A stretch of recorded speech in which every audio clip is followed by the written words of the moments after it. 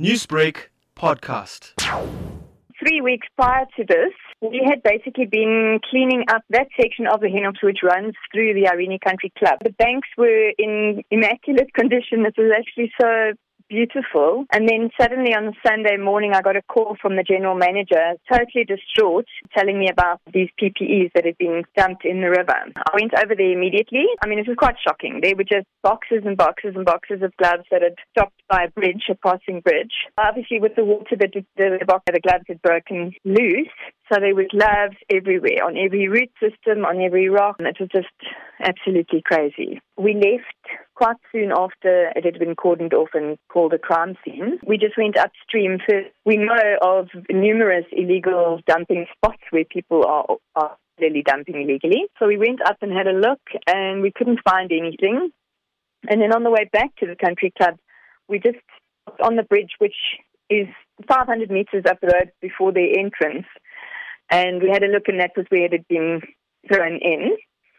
So from my perspective, I don't think that it was stuff that was stolen. It was somebody that was trying to get rid of it.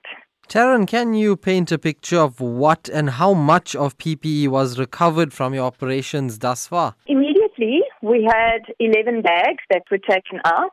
We try to take as much out as possible before it went further downstream, because obviously there are holes underneath the bridge which would allow for everything to go through. So we tried not to allow too much through. So that was 11 bags. But then further on in time, we managed to get out another at least 32 bags, all of which went straight to the police as evidence. And obviously there's still quite a lot that's stuck in the river. It's in quite hard to reach places, but we estimate that we'll be picking up these PPEs for years to come. In terms of the environmental impact on the flora and fauna of the Hennops River, what can you say about that?